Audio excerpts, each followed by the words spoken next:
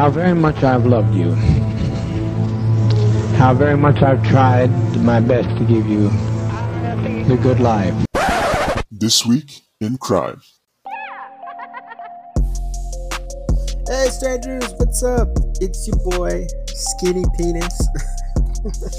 No, but seriously, how you guys doing? Welcome to another This Week in Crime. And for those of you that are new to the podcast and not sure what the hell a new This Week in Crime even is, welcome to Strange Talk Podcast. But This Week in Crime is where I bring you strange, weird, or fucked up news articles from around the world or right here in good old America. And I basically just give you the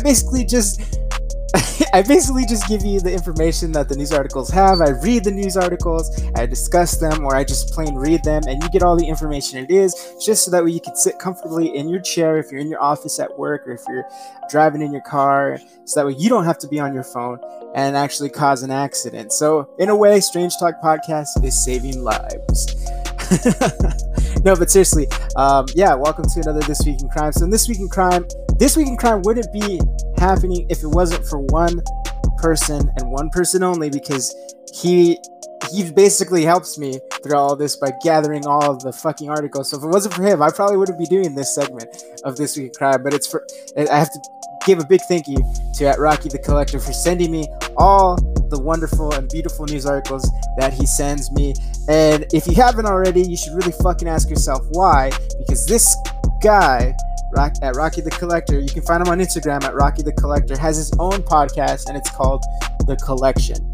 All right, and it's a really well done podcast, and I'm actually fairly surprised at how well he actually has it down, but he's got it down.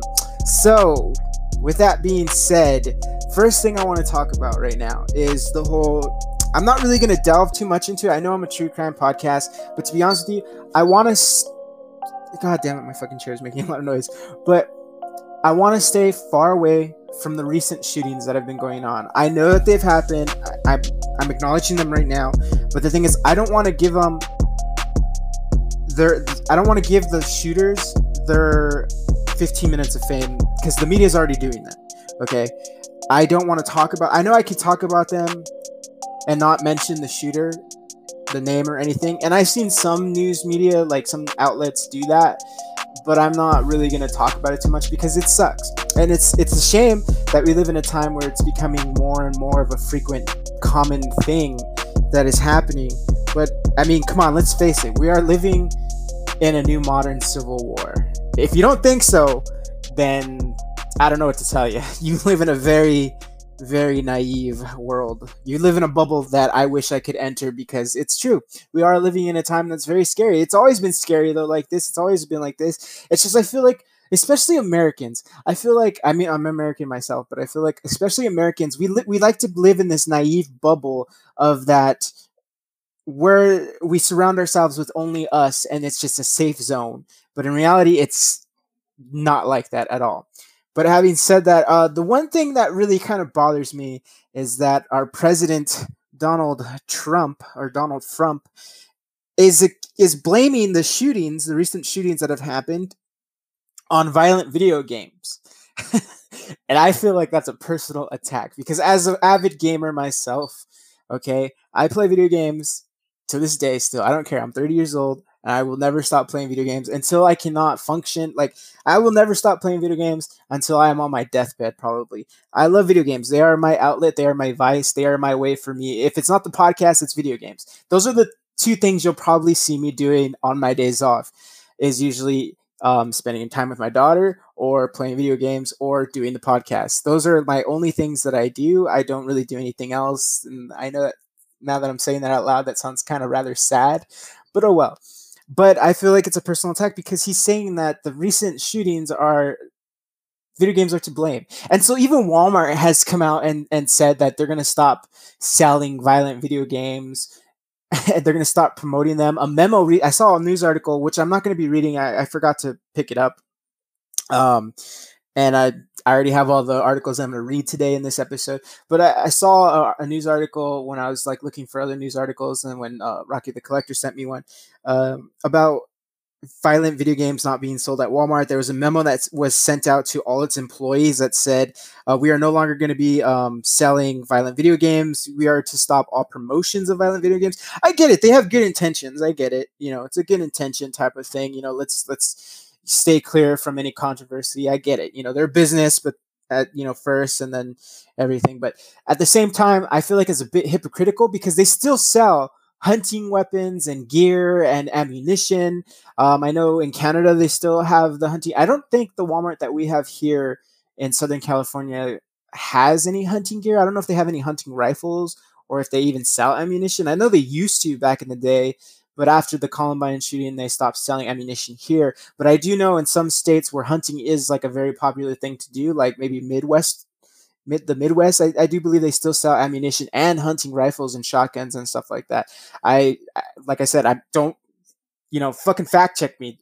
I'm just saying, I'm pretty sure that they still do. And so for that being said, I still feel like that's hypocritical of Walmart to go and say like, oh, we're going to stop selling violent video games, because apparently that's going to put a stop to the people to go and shoot up a school or shoot up a fucking, and that's sad because we can't go anywhere nowadays. We can't fucking go anywhere. Nowhere is safe.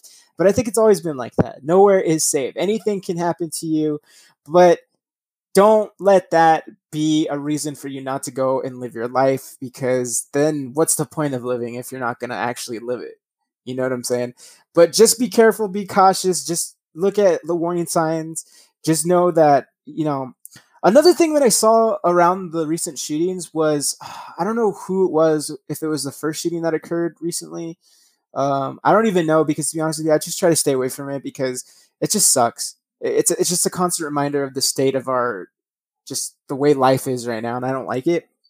So I don't really know too much of the information about it. I just know the recent one because my fiance was talking about it a lot because she thought it was really sad. The one that happened in Texas, I believe it was, at a festival where that person shot with the intent of just killing mainly Mexicans, well, Latinos and stuff like that. So she was talking to me about that a lot, and it does suck. That was his intention, was just to go and kill those people because he believes so strongly in what. Like, if you're a Donald Trump supporter, that's fine. You have every right to support Donald Trump. If you believe his reasons and whatever he says and his rhetoric, if you believe in it strongly, that's fine. That's good. That's good that you believe in something. It's good to believe in something rather than believe in nothing and just follow blindly. But I do think that, in my opinion, that Donald Trump is just not giving the okay. He's not telling these people to go and shoot. That's not what I'm saying. He's not telling these people to go and shoot or anything. But in a sense, he is kind of giving the okay of doing certain things. I'm not saying that he gave the okay to go and shoot up the Mexicans over there in Texas, or the Latinos in Texas. I'm not saying he's doing that, but what he did do was kind of give this like new wave of like, it's okay to speak your mind, and it is okay to speak your mind, but there is a point in time when you have to do it with respect and not do it to attack or just basically misalign an entire race. There is a difference of that. If you can intellectually speak your opinion without it causing any harm or anything of that nature, but then again, it's going to be hard for somebody who hates another race to actually intellectually speak about it. I mean, I'm pretty sure you can have a comfortable. It probably won't be comfortable because, I mean, if you're attacking a race, it's never going to be fucking comfortable. But you get where I'm trying to come from here? It's just, he kind of gave this sense of like, that's it. And if you're a person who strongly believes that it's because of a certain race of people that is causing the decline of our government or the decline of our economy, then you really, really need to step back and look at it from a different perspective, because all it's been doing, and they've been doing it for years, is just the government or people trying to just point the finger at somebody else instead of pointing it at them. Because that's all it really is. That's all this is. In the long run, it's all it is. It's the same concept of pitting the poor people against other poor people. That's all this is. That's all this has ever been. So that way the rich people can keep staying rich and the fat cats can still be fat cats, while the mice, which is us, just fending off each other and fighting each other. And that's all they're wanting. That's all they want. That's all they ever wanted, is just so that way they can figure out how to keep themselves where they're at and you guys where you're at, which is us. We're at the bottom, and we're going to stay at the bottom because that's where they want to keep us at instead of being at the top. Okay, they give us chances to be at the top, and some of us can make it to the top if we really try and push hard. But you got to do some sick things in order to get there. Sometimes you have to get rid of take for instance Jeff Bezos. Jeff Bezos, okay, he's a good example of somebody who started from the bottom, maybe the middle, maybe started from the middle, because technically there's no middle class anymore. You're either poor or you're rich, and I feel like that's how it is. So this might be ramblings of a madman right now, but that's how I feel. That's how I truly feel. But take for instance Jeff Bezos. Okay, Jeff Bezos started from something small, and now look at him. He created this huge, like, company. Okay, but at the cost of people's lives sometimes. Take for instance people that work at his warehouses. I'm currently working at Amazon right now, and I used to work for Amazon before in the warehouse and everything, but I'm currently working for Amazon right now. And when I was working at the warehouses, it's a very, very physical labor job. It's not that bad, but it can be very tiresome and taxing on your body, especially, for somebody who's not used to physical labor as such as they do. And it's all just for, because it's kind of like it's not brainwashing. It's just that's the way it is. And I guess in a sense you can kind of see it as brainwashing, but it is. They always tell you it's for the customer. It's for the customer. It's for the customer. You have to do it this way. We move this fast. You have to keep this rate because it's for the customer. We have to make the customer's needs. We're customer obsessed. That's something they drive into you the minute you step into the door, the minute you start your job. It's customer obsession. That's what they call it. Okay. Now, I have to say this because I do work for Amazon, because it's something they also tell you too during orientation. This is just simply my opinion and my views. It is not the views of Amazon, nor is it the opinions of Amazon. This is simply just coming from me and me only. Okay, I have to say that. I'm not joking. They really tell you if you're saying anything like that, whether it's on Instagram, any social media platform, you have to say that, just so that way they can save grace. But yes, so having said that, that's what I'm saying. You can't have you can't find a middle. You can kind of find a middle ground, but everything comes at a cost. Okay, and that's what we have to understand. And it's if you are a person who's willing to do that to get to where you want to get to. Now, enough about all that stuff. I felt like I was rambling too much like a madman. Let's get on to why you're listening to this fucking episode to begin with. But going back to the whole shootings, I'm not talking about that, but I am talking about gun violence, because it is, since the shootings and since the Vegas shootings, since all the shootings have been occurring, even the one that happened near where I live, which is Moreno Valley, California, and San Bernardino, I believe it was the hospital shooting. It was a terrorist act, I believe. I don't really remember. It happened a couple of years ago, or maybe a year ago. But now gun violence and just basically gun control is being a new hot topic, a new hot debate. But here's an interesting article that was sent to me. It is Universal scraps the Hunt release following gun violence uproar. Apparently, it was a movie that was being done by Universal Studios. Universal has decided to scrap the release of The Hunt, an R-rated satire in which elites hunt deplorables for sport. Following a series of mass shootings across the country, the film has been set to hit theaters September 27th. The studio's announcement on Saturday came a day after President Donald Trump took aim at the pick. Though he didn't identify it by name, and Hollywood saying on Twitter, liberal Hollywood is racist at the highest level and with great anger and hate. They like to call themselves elite, but they are not elite. In fact, it is often the people that they stay so strongly opposed that are actually the elite. The movie coming out is made in order to inflame and cause chaos. They create their own violence and then try to blame others. They are the true racists and are very bad for our country. This is coming from the same guy who had a reality TV show called The Apprentice, what was made by Hollywood, in a sense. Anyways, even before Trump weighed in, the movie sparked an outcry on social media amid the public anger over gun violence. While networks entered into the conversation when ESPN pulled an ad for the film that it had previously cleared. Subsequently, Universal pulled all its spots. While Universal Pictures had already paused the marketing campaign for The Hunt, after thoughtful consideration, the studio has decided to cancel our plans to release the film. The studio said in Saturday's statement, "We stand by our filmmakers and will continue to distribute films in partnership with bold and visionary creators, like those associated with the satirical social thriller. But we understand that now is not the right time to release this film, and we're still going to release it because of money." They didn't say that part. I added that part, but that's honest truth. Fucking, we paid all this money for the movie. Of course, we're going to fucking have this movie come out. You crazy? The violent movie from producer Jason Blum's Blumhouse Productions follows a dozen individuals who wake up in a clearing and realize they are being stalked for sport by elite liberals. Ew. Directed by Craig Zabal, The Hunt was written by Damon Lindelof and Nick Coos. The movie stars Betty Gilpin and Hilary Swank. Hilary Swank! I remember her. Her teeth are very big. Representing opposite sides of the political divide. This was a decision that the studio came to with the Hunt filmmaking team, but ultimately it was about making the right decision right now. It was a tough call for the company, but studio leadership, led by Donna Langley, all agreed that this film could wait, a studio source said. A day after The Hollywood Reporter reported last week that the studio was reevaluating its marketing and overall strategy for the film, the studio officially suspended its marketing campaign.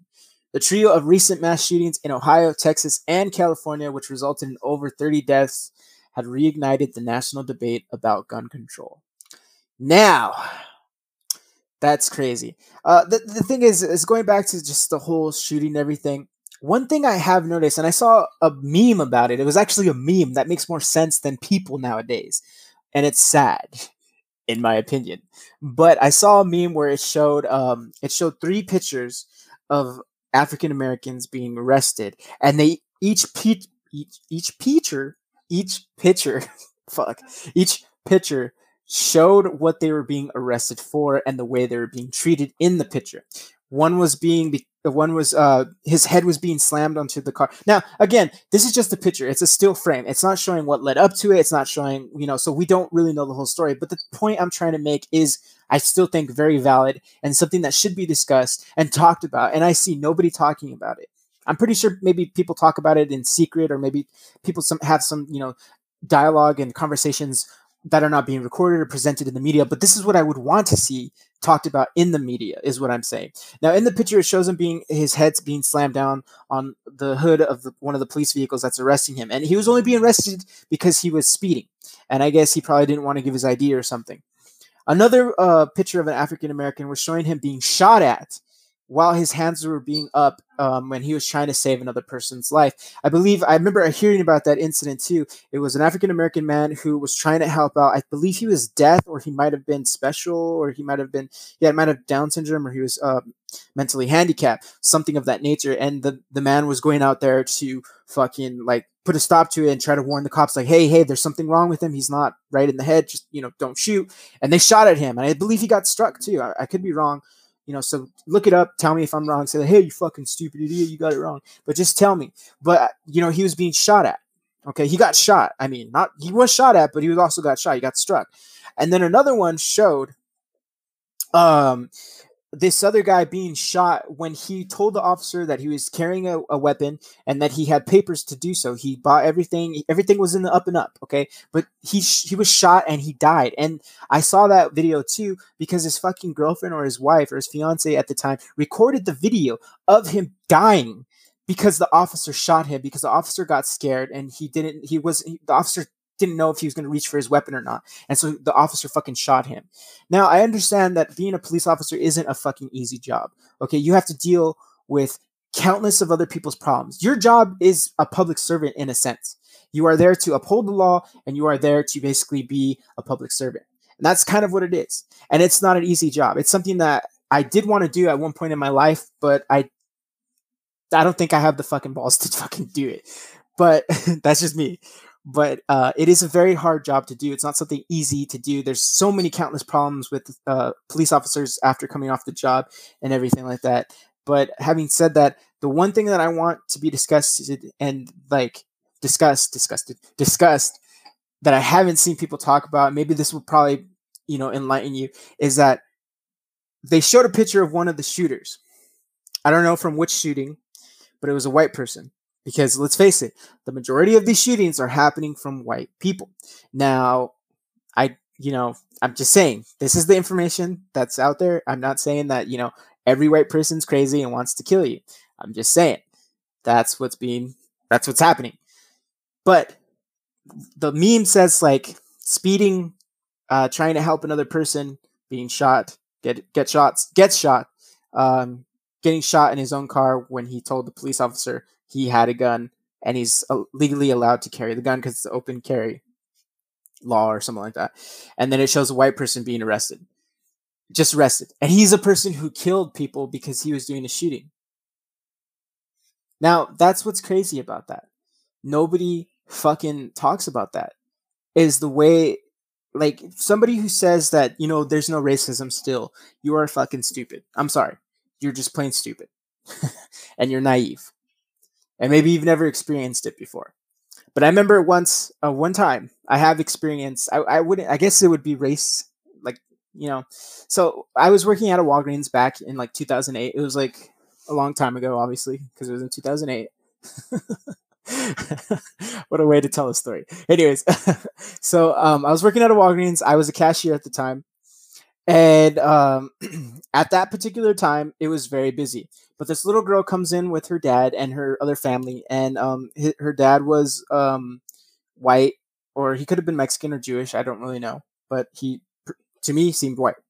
And his wife was African American, or it could have been his girlfriend. I don't know. And they had 2 other kids, but his little daughter came up because she wanted to buy a lollipop. Now, for some reason, this lollipop was not ringing up, and we have to get a price check. So I told her, hold on, I have to get a price check. But like I said, we were really, really fucking busy. There was a line starting to form behind this little girl. So I told her, okay, I'm sorry, honey, you have to wait because there's a lot. You have to wait because I have to get a price check. But because it was so busy, everybody else was on a register trying to help out and get rid of the congestion. So I had to wait a really long time to try to get somebody to just look up the price for a fucking lollipop. Now, I know you're probably thinking there's probably something else I could have done. I was gonna just say it was like 79 cents because I could do that. I was just gonna say it was like 80 cents or something, just so she can get out and get on with her day and everything. But my manager said you can't do that. Okay. And I really hate that he said that, but yeah, he said you can't do things like that. Like, you can do it, but I have to be there to give the okay for you to do it. So anyways, I decided to just like have her wait because I didn't really want to get bitched at because I got in trouble previously from the day. But anyways, so I told her just hang on, but I don't know, for some reason, maybe she didn't hear me, or maybe she just didn't know. She went outside and she told her dad that I didn't want to sell her the lollipop.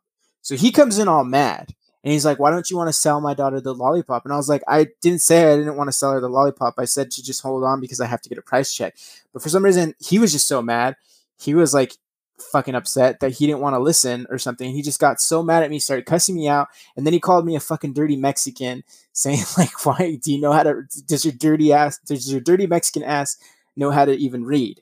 And that's what he told me. And I was just like, yeah, I do, sir. Would you still like me to sell you the lollipop? And he just took off and he got all mad and he took his daughter by the hand. He's like, come on, let's go outside. And he proceeded to argue with his fiance or girlfriend or something. And he threw his cup of coffee down on the ground. I don't know what they were talking about after that, but I just seen it happening outside the store.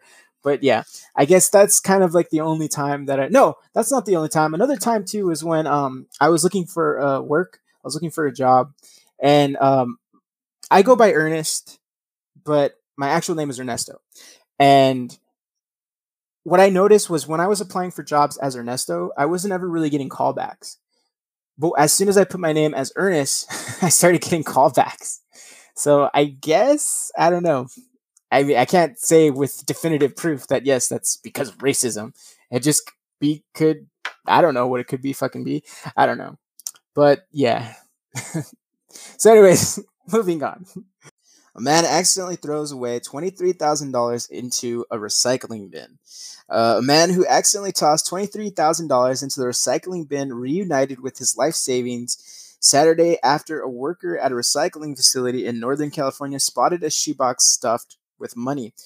Kudos to that fucking recycling employee for not actually keeping it. I know my ass would have. But like, I need that $23,000. so I can spend it on shit that I don't actually need. When the man from Ashland, Oregon, realized his mistake on Thursday, the recycling bin had already been emptied into a truck bound for the Recology sorting facility in Humboldt County. The facility's general manager told the Santa Rosa Press Democrat most of the recyclables from the truck had been sorted by the time the man contacted Recology.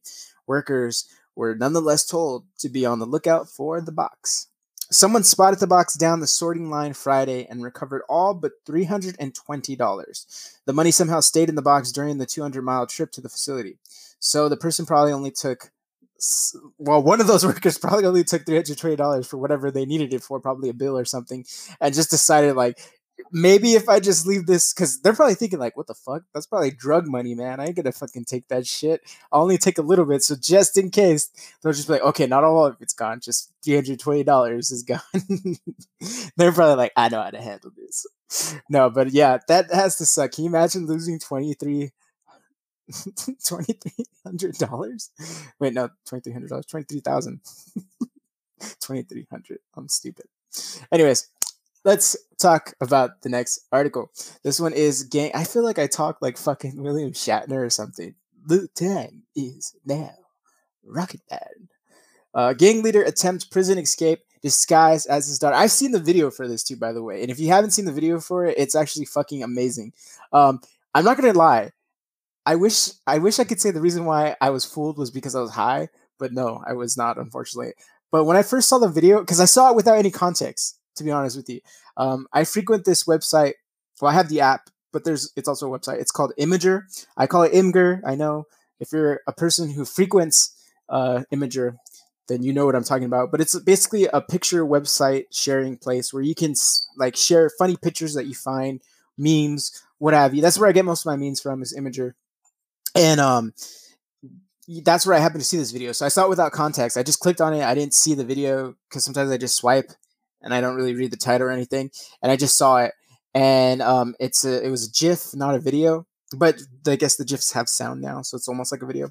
And I saw it. But basically, this gang leader attempts a prison escape disguised as his daughter. A Brazilian drug trafficker attempted to escape from prison on Saturday by disguising himself as his daughter and then switching places with her. Authorities said 42-year-old, I'm going to probably say this really fucking white and fucked up, Calvino da Silva tried to sneak out of a prison complex in Rio de Janeiro by wearing a silicone mask, a wig, a black bra, and a tight t-shirt with 3 pink donuts on it. De Silva is serving a 73-year sentence for drug trafficking, and he apparently plans to leave his 19-year-old daughter in prison to do the time. Oh my god, it's so fucked up. The plan didn't work, though, because prison guards saw through the disguise when De Silva asked for his daughter's ID while attempting to leave, according to The Guardian. After guards discovered it was really De Silva, he came clean about his disguise. Footage released by prison officials shows the suspect removing his disguise, including peeling off a silicone mask he wore to make himself look like his daughter, according to the New York Times. The Times noted that De Silva was one of 31 prisoners who attempted to escape another person via the sewer system. His daughter was one of 8 people who were arrested on suspicion of helping him attempt the escape. Jesus. He has since been moved to another jail unit and he will face punishment for the attempt, according to Reuters. Before his arrest, De Silva was one of the leaders of the Red Command, a powerful Brazilian criminal group that controlled drug trafficking in a large part of Rio, according to the Associated Press. So you have to see these pictures. I'm probably going to post them on Strange Talk Podcast on Instagram. So you can, if you're not following me, follow me at Strange Talk Podcast. So you can see those pictures because it's fucking crazy. I'll even get the video. I'll get the video up there so that way you don't have to do the searching. But if you want to do the searching, then so be it. Do the searching. But yeah, that's fucking crazy. That's sad though. He's gonna leave his daughter to do the time for him. That's fucked up. All right, let's move on to the next episode. Next fucking news article. So this one comes from also Rocky the Collector. It's a woman puts octopus on her face and ends up in the hospital. Let's find out why, shall we? A Washington woman's photo with an octopus not only went viral, but it also led to a serious infection after the creature bit her chin. Jesus. Jamie Biselgia? Jamie Biselgia Besaglia was participating in a salmon fishing derby in Tacoma Narrows on Saturday when she realized she probably wasn't going to win that event. However, she saw another opportunity for glory when she spied on an octopus. When she spied an octopus one of her friends had caught. I grabbed it off the hook and said, "Take a picture for the photo contest," Basilia told Huffington Post, which is where I got the article from. She put the cephalopod on her face and said the tentacles covered her ears and nose. It was perfect for a fun photo, except when the octopus bit down on her chin. "My friends noticed my face had changed," she said. We couldn't get the beak to dislodge. It was like a prong." Yeah, for those of you who don't know, octopuses or cephalopods have beaks that can actually tear into the flesh of fish, which isn't really that hard to tear into, to be honest with you. But yeah, they have beaks, and they're actually very hard and sharp. Although Basilia eventually freed herself from the octopus, she bled profusely for 30 minutes afterwards. "There's still a pus pocket and there's a spot under my chin," she said. Basilia waited 2 days until the fishing derby was over to seek medical attention. That's probably what led to her infection. That may not have been the best move, as the left side of her face was paralyzed and there was lots of swelling. "They took me in stat, but the IVs didn't work and my arm swelled up like an elephant," she said. Now she is on antibiotics and a quest of sorts. "I want people to not do what I did," she said. "My advice is know what you're touching beforehand." Basilia did get revenge of sorts. She boiled and grilled the creature and served it on a salad. Her photo has since received worldwide attention, but Basilia won't find out if it won the $100 photo contest until later this week. Of course, if she doesn't win after all she's been through, that would add insult to injury. Not only that, $100 is not even going to probably cover the fucking cost of her medical expense at that point. That's kind of stupid. That's dumb. Anyways, all right, so let's move on to the next article. So this one is a bit of a sad one, unfortunately, but apparently the body of a missing teenager, her name was Nora Koren, found in Malaysia. The body of teenager Nora Koren who went missing in Malaysia has been found. Local police and a charity assisting the family confirmed this Tuesday. Korean's family identified the 15-year-old who disappeared on August 4th after police earlier reported that a body had been found in the forest around the resort where they had been on vacation. The family has been brought in to identify the body found today, and they have confirmed that the body is indeed Nora Ann. Mohammed Matt Youssef, the state police chief, said according to Reuters. The Lucy Blackman Trust, or LBT, which has been providing assistance to the Koreans, said in a statement that it could confirm with great sadness that the body found today is that of missing teenager Nora Koren. Local police have confirmed identification, LBT added. Search teams had been scouring the rainforest surrounding the Dusun resort since Koren, who has a learning disability, was found to be missing from her bedrooms 9 days ago. Korean, whose mother is from Belfast and whose father is French, was traveling on an Irish passport during the trip. LBT asked for the family to be given privacy at this time. Her parents offered a €10,000 or 12,000 American dollars rewarded for information leading to the return of their daughter, after receiving a donation from an anonymous business in Belfast, Northern Ireland. It came after Korean's family crowdfunded donations which exceeded €100,000 or $120 US currency. Nora would not know how to get help and would never leave her family voluntarily, her aunt wrote in the appeal. Nora is a child with special needs and has a learning and developmental disabilities which make her especially vulnerable, and we fear for her safety.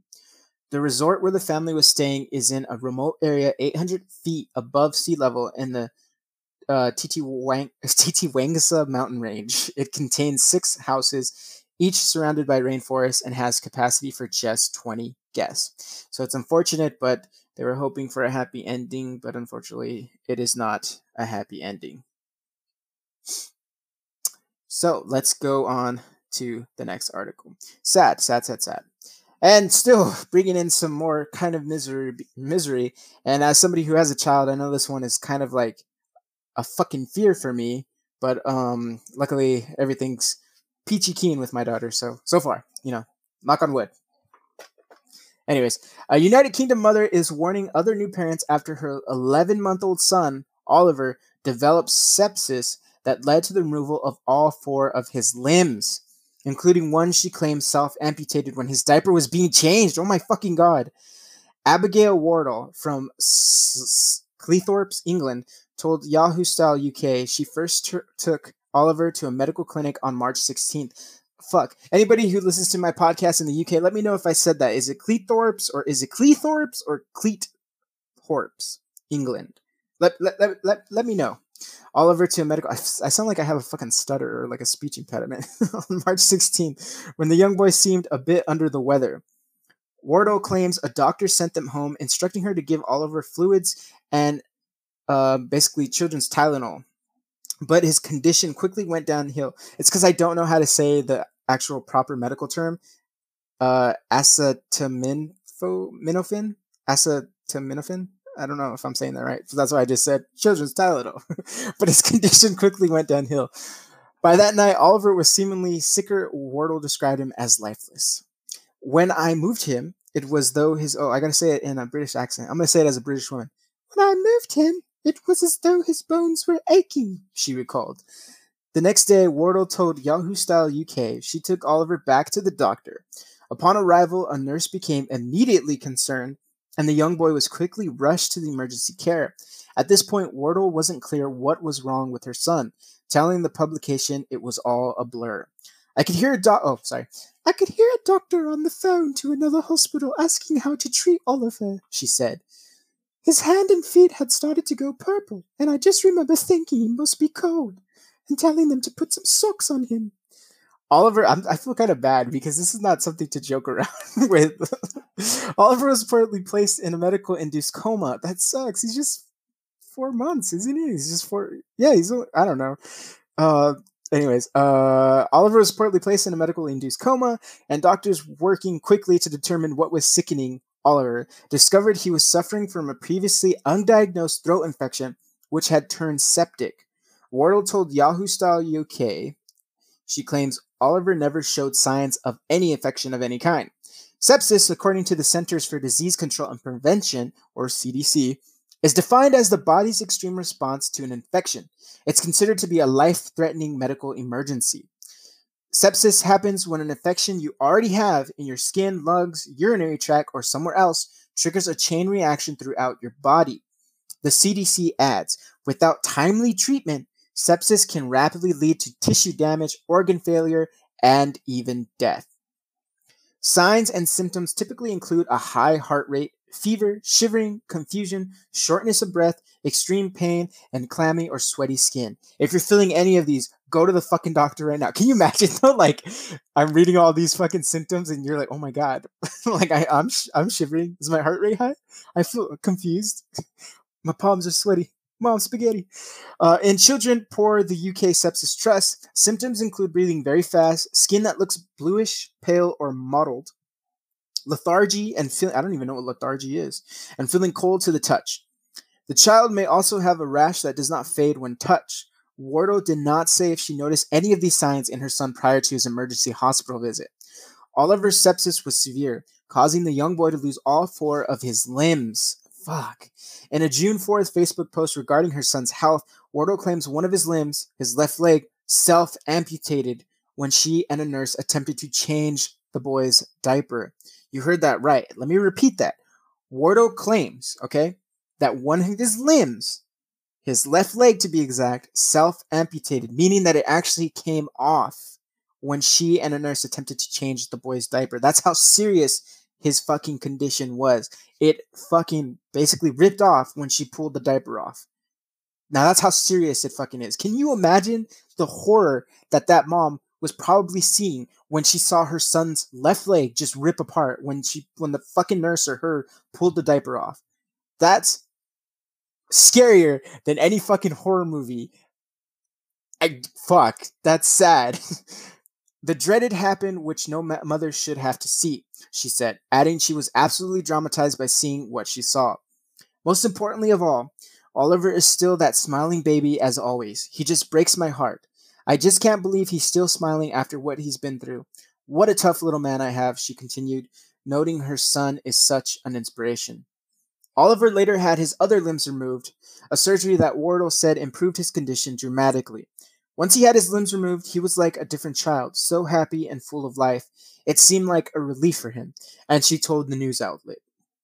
Oliver was discharged from the hospital in July and is now recovering at home. Woo! I had no idea how ill Oliver was, but if he hadn't gone into the hospital when he did, he wouldn't be here today, she said.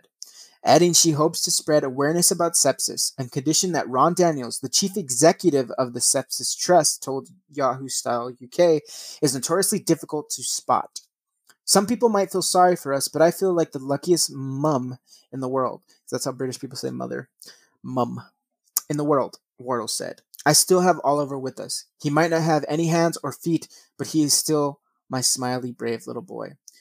Wardle did not return Fox News' request for additional comment, which is where I was sent the article from, which is Fox News. That's sad, though. I'm not saying that she should have, but it's just saying it sucks because he's gonna grow up knowing that he's different, and hopefully he tackles that head on. And I'm hoping he does. I'm hoping that he because there's not just because he has that type of disability shouldn't let him be a factor. He should still be able to enjoy his life. He should still be able. But I don't know because me. Fuck. I have all my arms, and sometimes I'm just like, why do I have to live my life? But anyways, let's move on to the next article. A New Jersey family terrorized by the Watcher sells home at a loss. The family began receiving ominous notes 3 days after they closed on their dream home back in 2014, and they never even moved in. It sounded like it could be a script from a horror movie. A family began receiving ominous notes just days after they closed on their dream home. But for Derek and Maria Broaddus, the tension surrounding their house in New Jersey over the years has been real. So real that they sold the property, 657 Boulevard in Westfield, New Jersey. In Westfield Boulevard, born and raised on the playgrounds where I spend most of my days. Anyways, in July at a loss, according to county records, they have never moved in. The house built in 1905 sold on July 1st for about $959,000, according to records filed with the Union County's clerk office. The listing on Zillow shows the single-family home is about 3,920 square feet set on nearly half an acre. The Broaddus bought the six-bedroom colonial home in the affluent suburb for $1.3 million in 2014, records show. Geez, that's how much they paid for it, $1.3 million. So they sold it at a pretty good loss. Records show. The nightmare that followed over the letters the family received was chronicled in a New York Magazine article last year, and Deadline reported that Netflix purchased the rights to the story in December. Fuck Netflix, he's savage. Just up and fucking bought that shit. The Broaddus, whatever, did not return a request for the comment on Friday. 3 days after the couple closed on the home in 2014. They probably sold it. I think it was obviously because they chronicled the fucking letters that they were receiving. So Netflix is going to make a movie about it. So yay to that if you're excited to see a fictional dramatization of what happened to this family. But they probably sold the rights to make a movie, and they probably got a pretty good chunk of it because Netflix is just... That's why I'm not surprised, because I'm somebody who wanted to be a filmmaker. I'm going off topic. I'm not even going to talk about that anymore. Let's just stick to the article. But anyways, I'm pretty sure they just sold the rights so they could get some money back from the loss of selling their house. 3 days after the couple closed on the home in 2014, according to New York Magazine, Mr. Broaddus received the first of many menacing notes from someone who went only by the name The Watcher. The writer, whose identity the couple said they never learned, appeared to be spying on the family from somewhere nearby. The writer noted the make of the couple's car and the comings and goings of construction crews and observed that the couple had 3 young children. He or she wrote, "Was your old house too small for the growing family, or was it agreed to bring me your children? Once I know their names, I will call to them and draw them to me," is what he says, actually. Mr. Broaddus called the police, and the couple immediately emailed the previous owners, John and Andrea Woods, asking if they had gotten such letters. They had lived in the home for 23 years without incident, Miss Woods said, though they had received one letter from the Watcher just a few days before they moved out, said Richard J. Caplow, the lawyer who had represented the Woods after the Broadduses sued them on Friday. The letter was non-threatening and made no claim of any possession of the house, Mr. Caplow said. 2 weeks later, another note arrived. New York Magazine reported. "The workers have been busy," the writer noted. "Have they found what is in the walls yet?" In time they will. At first, the Broduses wondered if the writer was someone who had made a failed bid to buy the house, but that theory was quickly dismissed. Suspicion then fell on the house next door, where a widow in her 90s lived with several adult children who were in their 60s. The police questioned one of the adult children, but he had denied knowing anything about the letters. Mr. Brutta set up webcams and hired private investigators, including a retired FBI agent, but his team was unable to solve the mystery. The couple grew suspicious of other neighbors and began having nightmares. They had sold their own home and were staying with Miss Brodus's parents nearby, terrified at the notion of moving into the new house. They were fighting and stressed. They soon decided to sell. But rumors had begun to fly around the town about why they hadn't moved in. No one was buying. They lowered the price and disclosed the information. They lowered the price, because I feel like I said plice. They lowered the price and disclosed the information about the letters to prospective buyers. They also filed a lawsuit against the Woods for not informing them of the letter they received. It was later dismissed. When a local reporter found the complaint and reported on it, the story went viral. News trucks parked outside the home, and the couple was deluged with requests from the media. In this small town of ours, this whole Watch Your House thing was a big deal at the time, Mr. Kuplo said on Friday. The story put many residents on edge. Some even accused the couple of orchestrating a hoax, which the Brothers have denied. The couple were eventually able to rent the house. Reached by telephone on Friday, the new owners of the house, identified on the deed as Andrew and Allison Carr, declined to comment, citing concerns about privacy. Nor would they answer questions about their purchase, such as whether they had known about the history of the house before considering it. Beth Sullivan, the real estate agent who was listed as involved in the sale, also declined to comment on Friday. Lee Levette, the Brodus' lawyers, did not return requests for comment on Friday. So that's crazy. What would you do if you started receiving letters from somebody who claimed themselves as the Watcher? It has to be scary. But then again, who knows? What if it is just you ever seen the movie Duplex?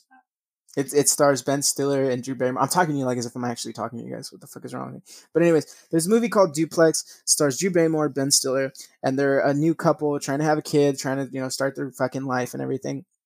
And they move into this duplex, and they want the other room because they would just expand it so it could be almost like a home for them. But it's a little duplex, and there's like a little old lady that lives in there, but she's like really fucking weird and mean, and she's not mean, she's like sweet, but like she does things that are very annoying to Ben Stiller and Drew Barrymore's characters. But it's basically like this little like scam that they do. So I'm spoiling a fucking, what is it, like a 10-year-old movie. But yeah, it's basically a scam. The landlord, that's his mother, and they basically. So what if the Woods are doing that? They were the ones that probably sent them the letters, so that way they could get the house back at very cheap and keep the money that was sold to them for the house. See, so it's like a scam.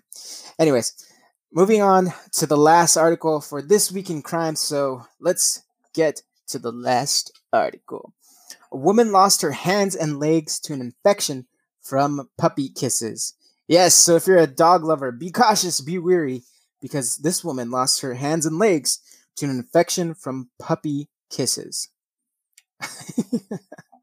Days after returning home from Punta Cana vacation, Marie Trainer called out of work with a backache and nausea. Then her temperature spiked and dropped, sending her to a local Stark County, Ohio emergency room in the early hours of May 11th. When Trainer woke in a hospital bed 9 days later, her hands and legs had been amputated. It took doctors 7 days to discover Trainer and cured a severe infection, not from a topical travel disease as they first suspected, but from her German Shepherd's kisses. Jesus. Trainer contracted a rare infection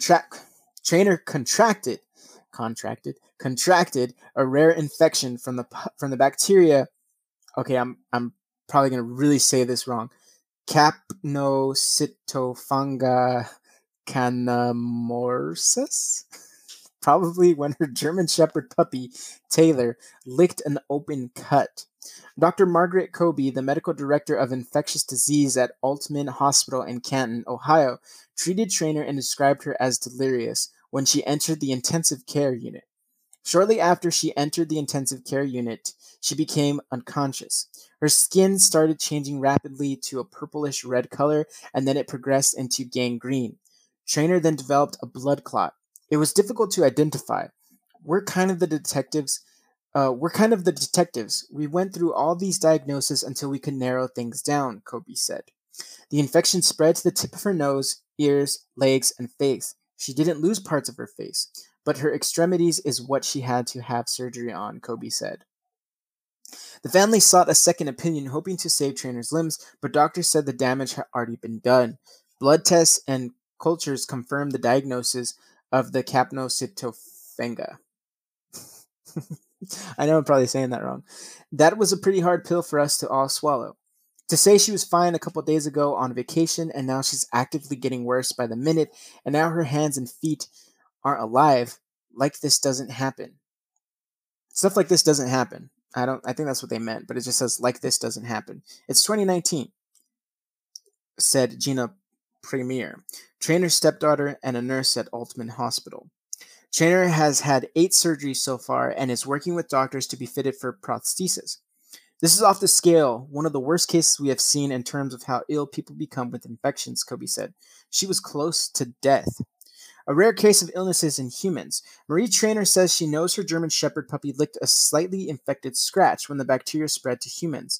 They do so through bites, scratches, or other close contact with dogs and cats, according to the U.S. Centers of Disease Control and Prevention. Most people in contact with dogs and cats don't get sick, and it's rare for a capnocytophaga to cause illnesses in humans. Those at greatest risk are people with weakened immune systems, such as cancer patients and people who have had their spleens removed, the CDC said. So if you have cancer or you just recently had your spleen removed, don't get licked by a cat or dog.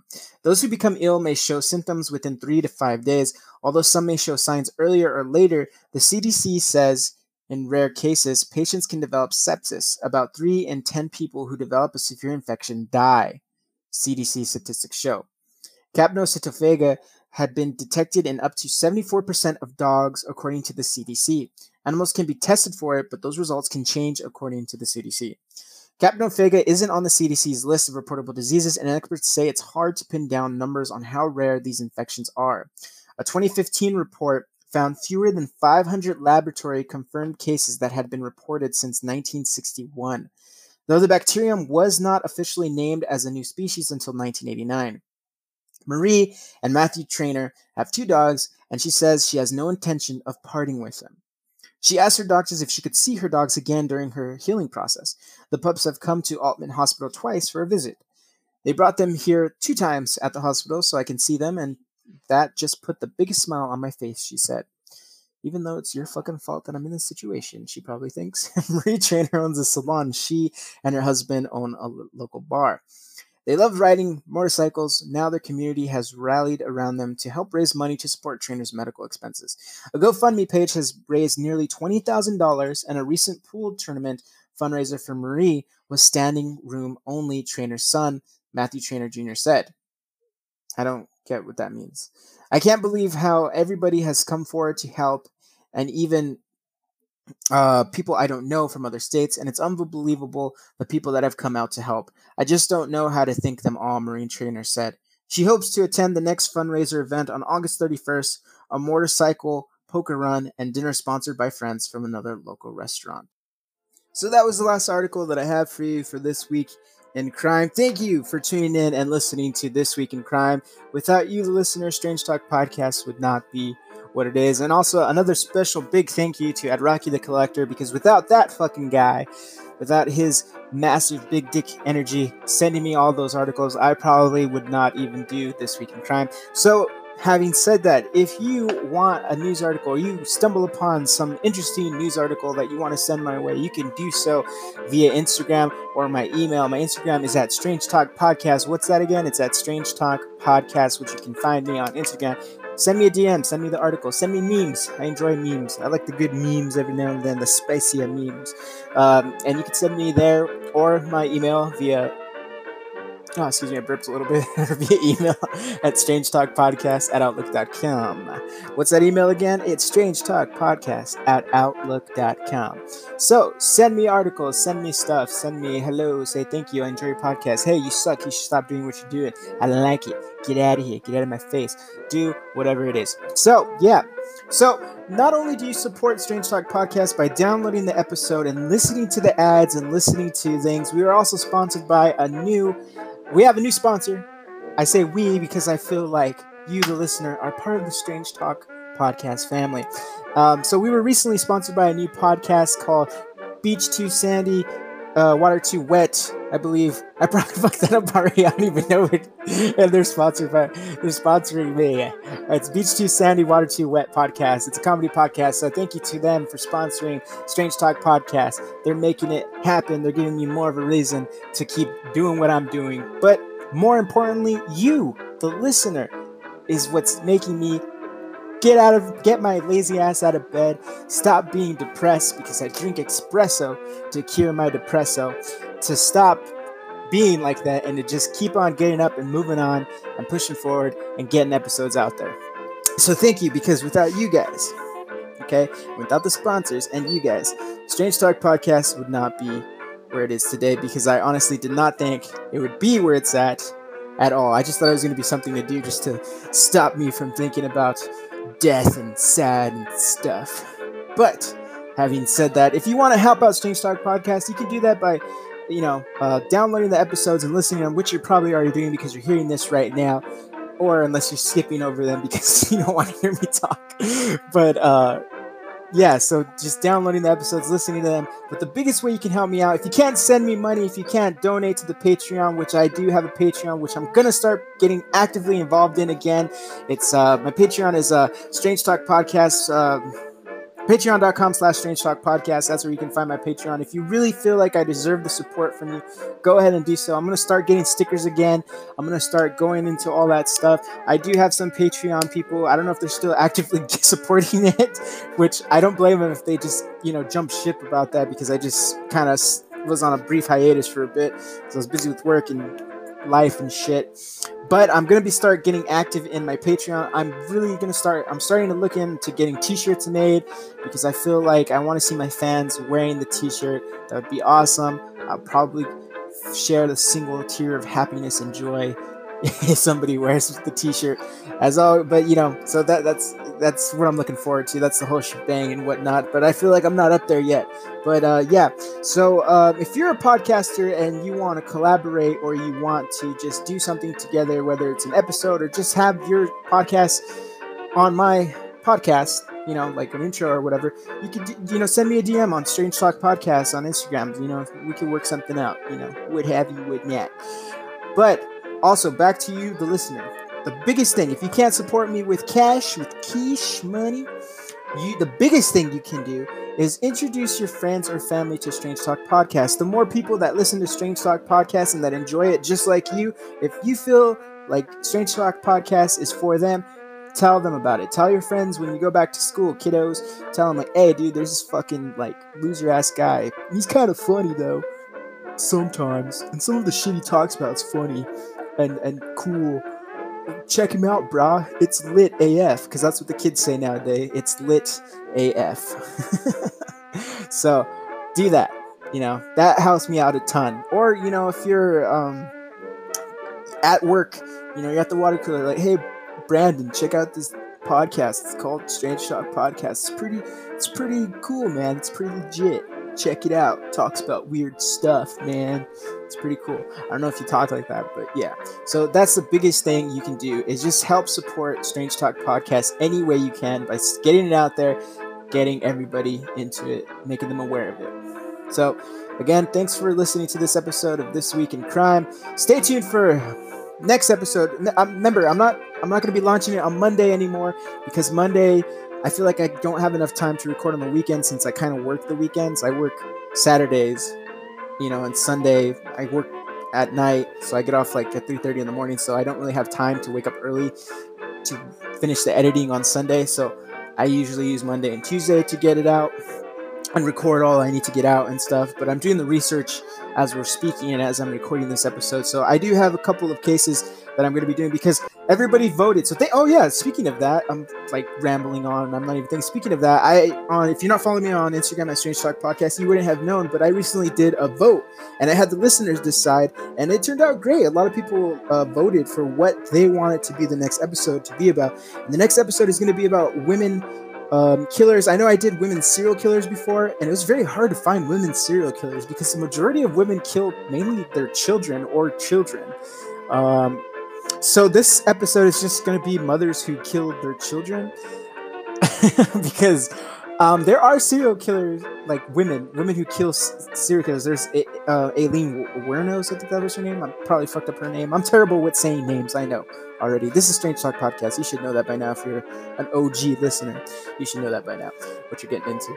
But there's also an Australian chick, which I'm not saying her name yet because I don't want to give it away. But if you already know, just from the fact that she's Australian, I'm going to be doing an episode on her. I just want to save it because it's a good episode. And I want to wait till it dies down a little bit because although it was a while ago, last podcast on the left did her. And I know I cannot live up to her, and I don't want to be compared to them. I cannot live up to the expectations of people who listen to last podcast on the left because they are far better than I. And I cannot be compared to them because I will always lose, but they're amazing. So if you never heard of last podcast on the left, check them out because they are way more funnier and they're way more awesome than I. And they are basically what inspired me to start my own podcast. But I'm going to be doing an episode about Louise Porton. She's the headliner, if you will. If this was like a serial killer festival, music festival, she is the headliner. So be prepared for Wednesday's episode because I'm not launching them on Monday anymore. So remember, guys, when it's Monday and you're like, hey, we're Strange Talk Podcast episode, it's not happening on Monday anymore. It's going to be from now on. They're both going to be up on Wednesday because Wednesdays are the best time for me to get the episodes out there. So, having said that, be prepared for Louise Porton and other mothers who have killed their children. And Louise Porton's reason why she killed her children, because that actually happened recently. So thank you to Shy. She knows who she is. She sent that to me on Instagram. She was the one that told me, hey, you should do this chick, this fucking bitch. But she was the one that made me aware of it. That actually recently happened. It happened this week, I think, or something, or last month, a couple months ago, I think. So it's fairly new what Louise Porton did to her children. And the reason why she killed her children, spoiler warning, she kills her children, will shock you. I know that's clickbaity as fuck, but I want you guys to tune in to hear why she killed her children. What reason did she kill her children for? You will find out on Wednesday's episode of Mothers Who Killed Their Children, okay? She's going to be with a long list, not a long list, but she's going to be with other cases of women who killed their children. And a lot of it's kind of sad. So be prepared for a miserable episode of Strange Talk Podcast of Mothers Who Killed. So thank you again for listening to this episode. And as always, stay strange.